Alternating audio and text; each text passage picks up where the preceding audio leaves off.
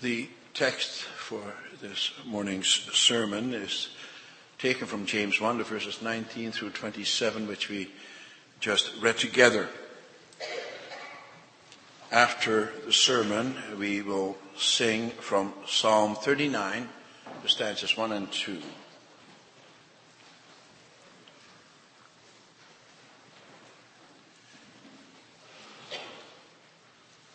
Beloved congregation of our Lord and Savior Jesus Christ, brothers and sisters, the book of James is also known as the book of imperatives. In other words, it is full of commands. James uses the imperative tense throughout. He does that also in this text. For that reason, some people do not like the letter of James. For people generally do not like to be told what to do. They see James as someone who is somewhat legalistic, who comes with the heavy hand of the law. There is little gospel in this letter, they say. But a careful reading of this letter shows that that is far from the truth. There is lots of good news about salvation through Jesus Christ alone. James, however, is concerned about armchair theologians. He is concerned about those people who can wax eloquently about the contents of the scriptures and have a vast array of knowledge, but who don't put that knowledge into practice. It's all talk. He says, you must also walk the walk. Your leather-bound Bible needs shoe leather to go with it. And that's what I will speak to you about this morning. The theme is as follows: put God's word into practice. You do that by, in the first place, humble acceptance. Secondly, careful listening. And then finally, religiously serving. And so the theme is put God's word into practice. And you do that first by humble acceptance. Second, by careful listening. And thirdly, by religiously serving. First, then, humble acceptance. There are people, also amongst us, who are very particular about the right Bible translations. They want to make sure that they have God's word in all its purity. And they can get quite emotional about which translation is the best one. Now, don't get me wrong, Bible translations are important. But the one translation does not differ all that much from the other one. There is no such thing as a perfect translation of the Bible. And that is because we are imperfect and our language is imperfect. We can only really get an inkling of what God is saying to us. But what he does say to us is important and clear. In spite of the nuances of languages, he gives us the clear message of salvation. He gives us clear promises and clear rules to live by. For the rest, there are so many things that we don't understand. We do not fully understand the mind of God. But now, James is also concerned about Bible translations. But not about the words as such in the first place. No, he says God's word must be translated into actions in the first place in your lives. And Paul says something similar in 2 Corinthians 3, verse 2 and 3. He says there, you yourselves are our letter, written on our hearts, known and read by everybody. You show that you are a letter from Christ, the result of our ministry, written not with ink, but with the Spirit of the living God, not on tablets of stone, but on tablets of human hearts. God, the Holy Spirit, says Paul, took his finger and reached right inside of you and engraved his own words in your heart. When and how does he do that? Well, he does that from the cradle to the grave. Most of us were brought up in Christian homes. As soon as you were able to understand, your parents spoke God's word to you. They did that in many ways and many contexts. They read to you from the Bible at mealtime and read Bible stories to you at bedtime. But they did much more than that. Time and again they reminded you in one way or the other that you're a child of God. And how important and how wonderful that is, that God has claimed you, that He has written His name on your forehead because you have been baptized. And they also told you about your responsibility as member of God's household. And in this way, God used your parents as instruments in His hands. He also used others, your teachers, your minister, your elder. He also used your friends and your relatives and your siblings. They were all instruments of the Holy Spirit. And the Lord God continues to write His words on your heart. That's what happens in church, and that's what happens when you attend the study societies and when you read your Bible at meal times and at other times. It is beautiful the way that James writes about the Word. For him, the Word is active and alive. It's not a dead letter. In the passage just before the text in verse 18, he said that God gave us birth through the word of truth. He shows that God's word is living and active. Ultimately, the word of God is God Himself.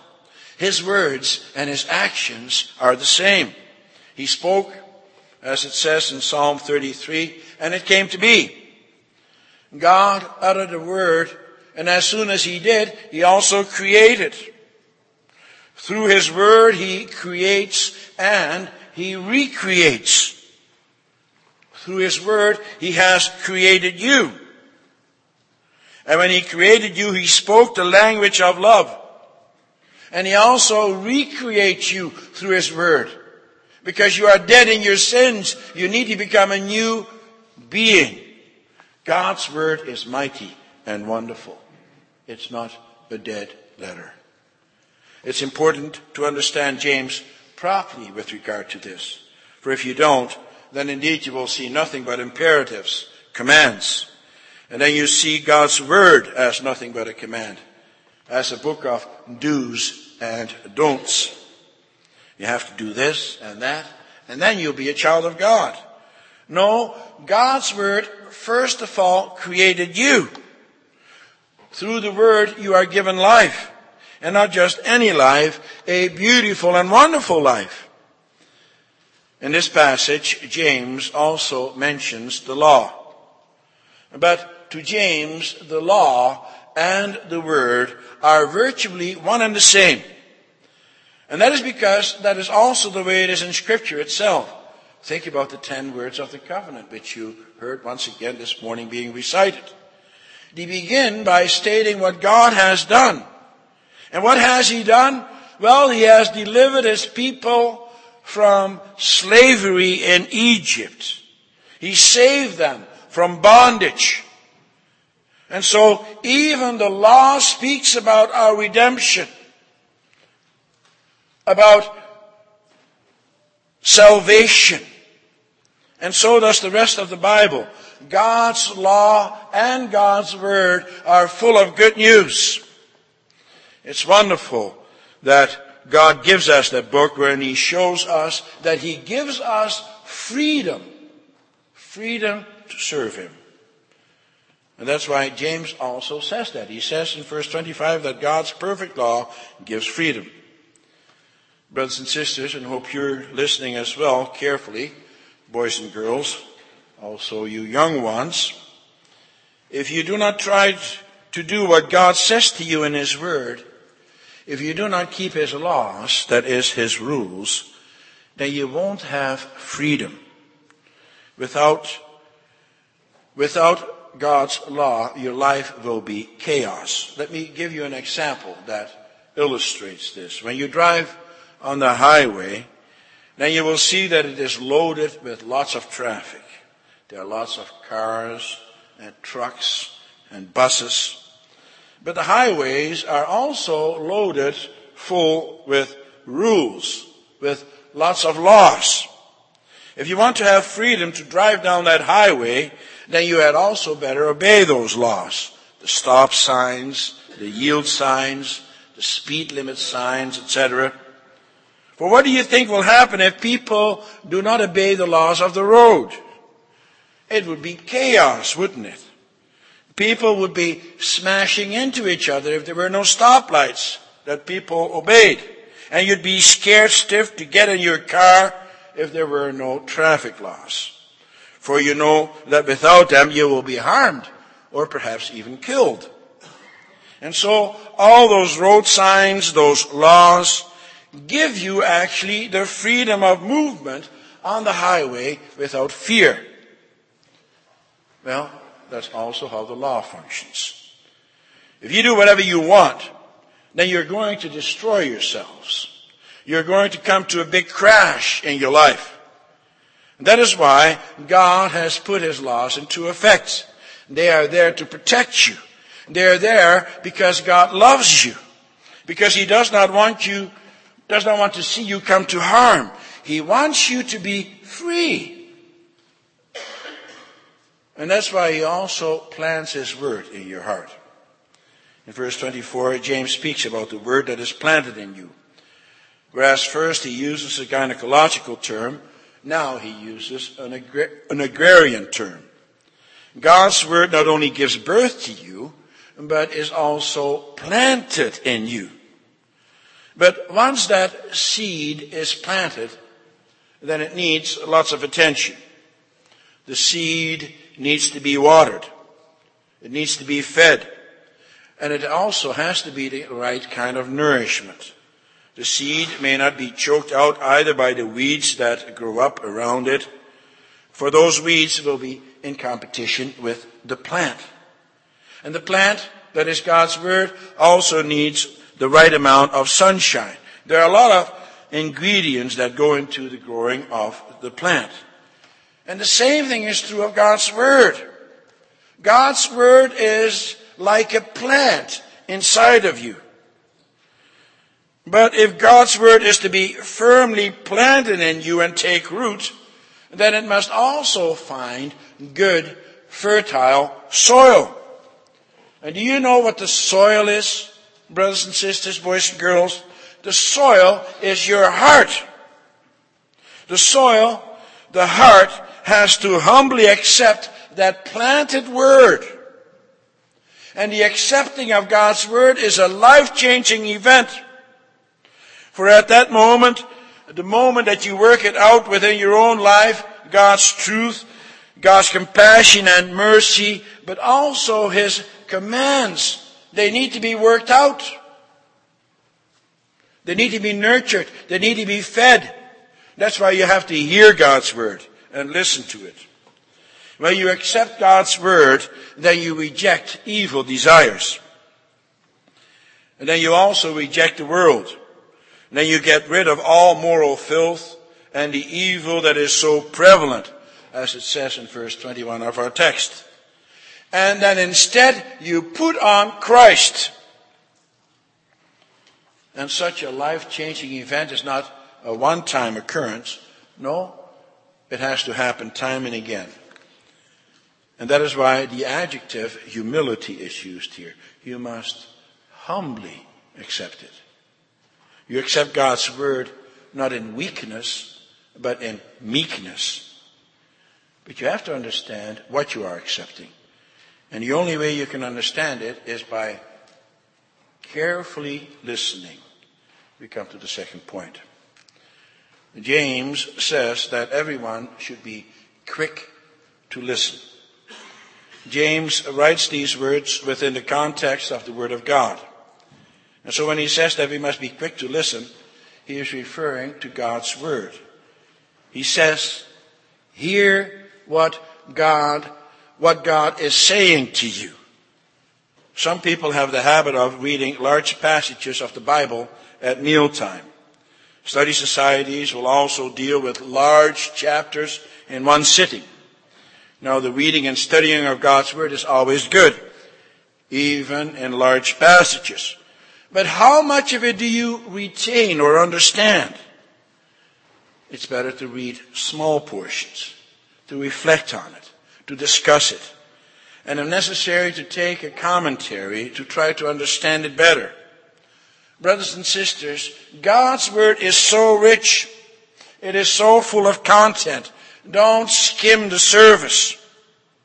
Listen carefully to what it says, to what God is telling you in a particular passage.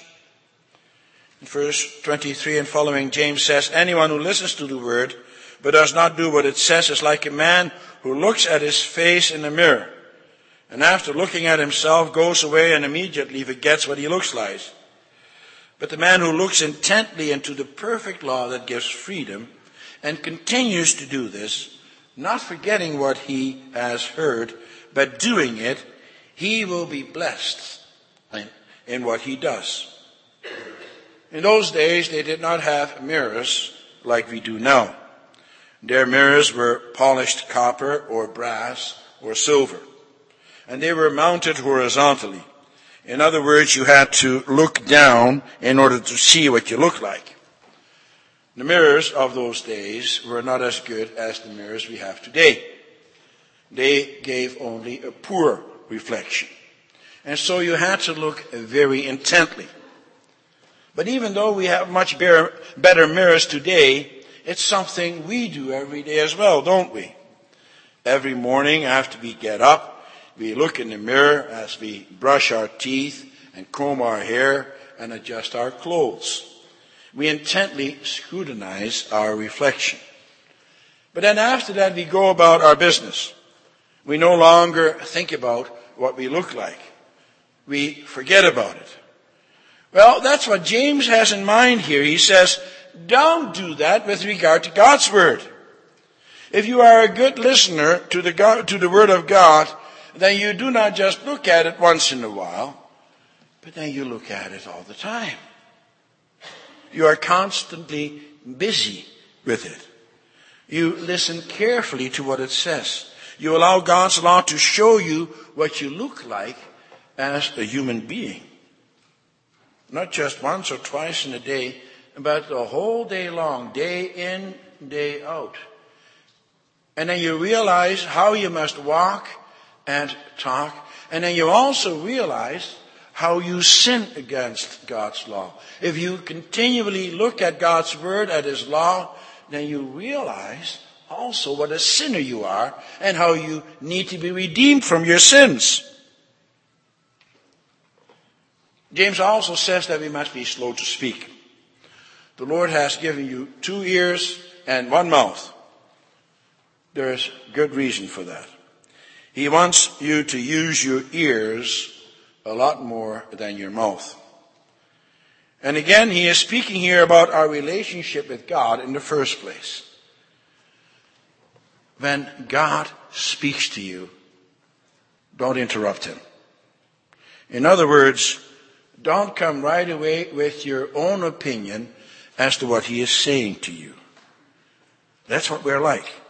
We're prone right away to interpret Scripture in accordance with our own likes and dislikes. We want to apply God's Word in a way that suits us best. He says, don't do that. And don't do that either when others apply God's Word to you. That's why he says that that's why he adds the words that you must be slow to become angry. When do people become angry? When they're rebuked.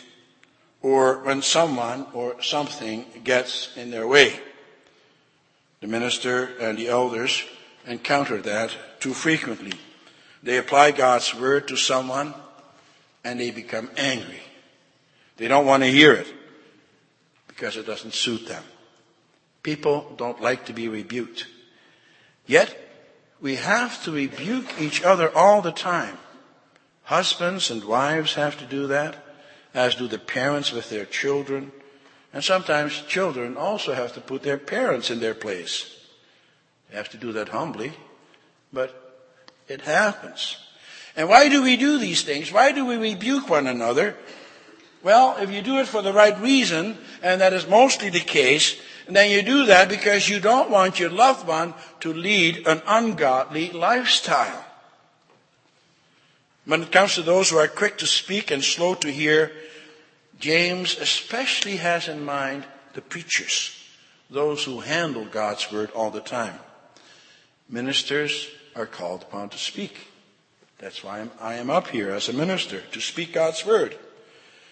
Ministers have to speak from the pulpit, and they also have to speak to the people in their homes.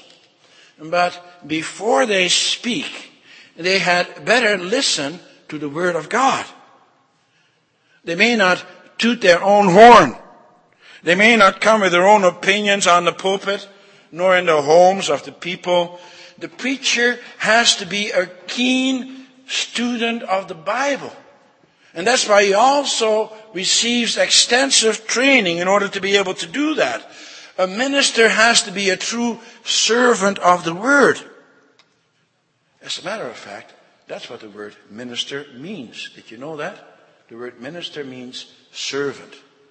And then it completes, it is part of the phrase that says minister of the word. Servant of the word. That's what a minister is, or should be. And the preacher should not become angry either when he is not listened to. An elder and a deacon, not either. No, he must be gentle, patient, and kind. For it is never about the preacher or about the elder or the deacon. No, it's always about God's word.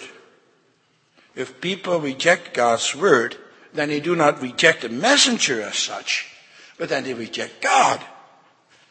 And then God's wrath will rest upon them. And that's why James adds that man's anger does not bring about the righteous life that God requires. Such anger does not win anybody. It will only turn them away. A minister, an elder, a deacon has to let the Holy Spirit do the work. And you have to do the same when you rebuke others. You do it on the basis of God's word. It's not about us. It's about honoring God. Note well that James does not say that anger as such is wrong. That is why he also says in various passages in the scriptures that in our anger we should not sin. You may be angry, but only if it truly reflects God's anger. All other anger is wrong. But that can only be clear to you once you have truly listened, not only to God's word, but also to the person who you think is sinning. Brothers and sisters, boys and girls, listening is one of the most difficult things that man can do.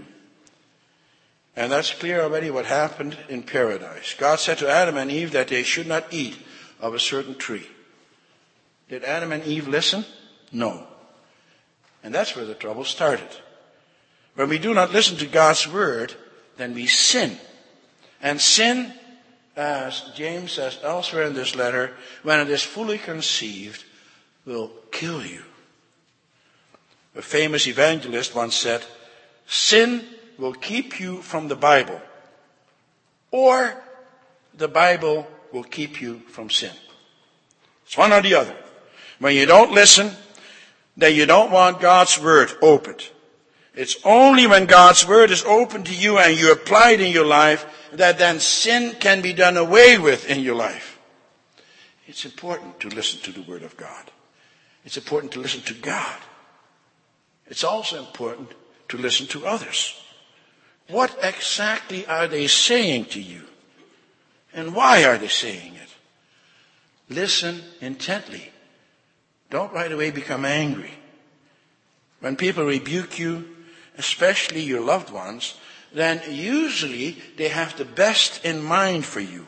And that's also true of the office bearers in the church.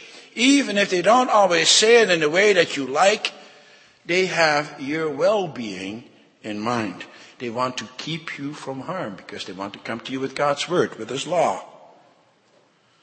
We have to listen to each other in the same way as God listens to us. It says in the scriptures that the Lord God already hears us before we even utter a word. You say, well, that is because God is almighty and He alone is able to do that. Is that true? We can learn from Him. He wants us to do the same. Of course, we can never listen in the way that God does because He is perfect. But nevertheless, you have to listen already before someone speaks a word. When people rebuke us, they don't always do it in the best way. It's done with imperfections. And that's because we are an imperfect people. Sometimes they rebuke us in anger or in a judgmental way. But if you truly listen to a person, then you understand what they are saying and why. Your loved one may say to you, for example, that you don't care about the others in the family because of your selfish behavior. That's a judgmental statement, and it's an absolute statement. And then right away you can get your hackles up and speak and defend yourself and speak about how you do care in many other ways. But it's not going to get you anywhere, is it? Why are they saying it? Find out. Ask questions. Why are you angry with me? What exactly have I done? When people rebuke us, they often do so in anger, and then they overstate their case in order to make their point. You always do this, or you never do that. And then you can either react to the exact wording, or you can react to why they are angry with you. There is a reason for their exaggerations. And sometimes a person may say one thing, but in his or her demeanor is saying something completely different. And that's why listening, even before they speak, is already important. You may say, I'm not angry. However, your tone of voice and your disposition show that you are. Or you may say that you're not depressed or worried, whereas your actions and other indications are that you are depressed. The Lord listens to us, even before we utter a word. He studies our moods and He studies our other indicators. He looks at the whole picture and the total situation. That's also how we must listen. As I said, listening is difficult. But if you don't listen carefully, then, as James says in verse 22, you will deceive yourself. And if you listen carefully to God's word, then you also realize it's not about rules and regulations and laws. But then you understand what God wants from you. It is, Paul says, spiritually discerned. And if you listen carefully to Him, then you also will have the right kind of religion. We come to the third point. James says that if anyone considers himself religious and yet does not keep a tight rein on his tongue, he deceives himself and his religion is worthless. The word religion has to do with going through a ritual, a form, or ceremony. There are many religions today, and they have many faithful and zealous followers. But you cannot call a religion Christian simply because it conforms to certain outward forms of ritual. In that sense, Christianity is not a religion. Because you are not a Christian because you follow certain rules. No, you are a Christian because of Christ. In chapter 3, James has a great deal to say about keeping a tight rein on your tongue. And so it is not necessary to go into that now, except to say that if you cannot keep a tight rein on your tongue, that then you can do a lot of damage. If you just say whatever pops into your head, then you break down a lot of relationships, including your relationship with God. And that is why James says religion that God our Father accepts as pure and faultless is this: to look after orphans and widows in their distress, and to keep oneself from being polluted by the world. He only uses those few examples here. He could use a lot more. But he emphasizes with this the theme that believing and doing must go together. If you call yourself a Christian and go to church every Sunday, and you don't care about your brother or sister in the Lord, or about anybody else, then your faith is worthless. For then God's Word is not written in your heart, and then you don't act in accordance with it. Then you don't live God's Word. Someone expressed this poetically. The gospel is written a chapter a day by deeds that you do and by words that you say. Men read what you say, whether faithless or true. Say, what is the gospel according to you? Let me ask you, brothers and sisters, how do your deeds show in the communion of saints? In what way are you a messenger of the gospel of good news? What is the gospel according to you? Amen.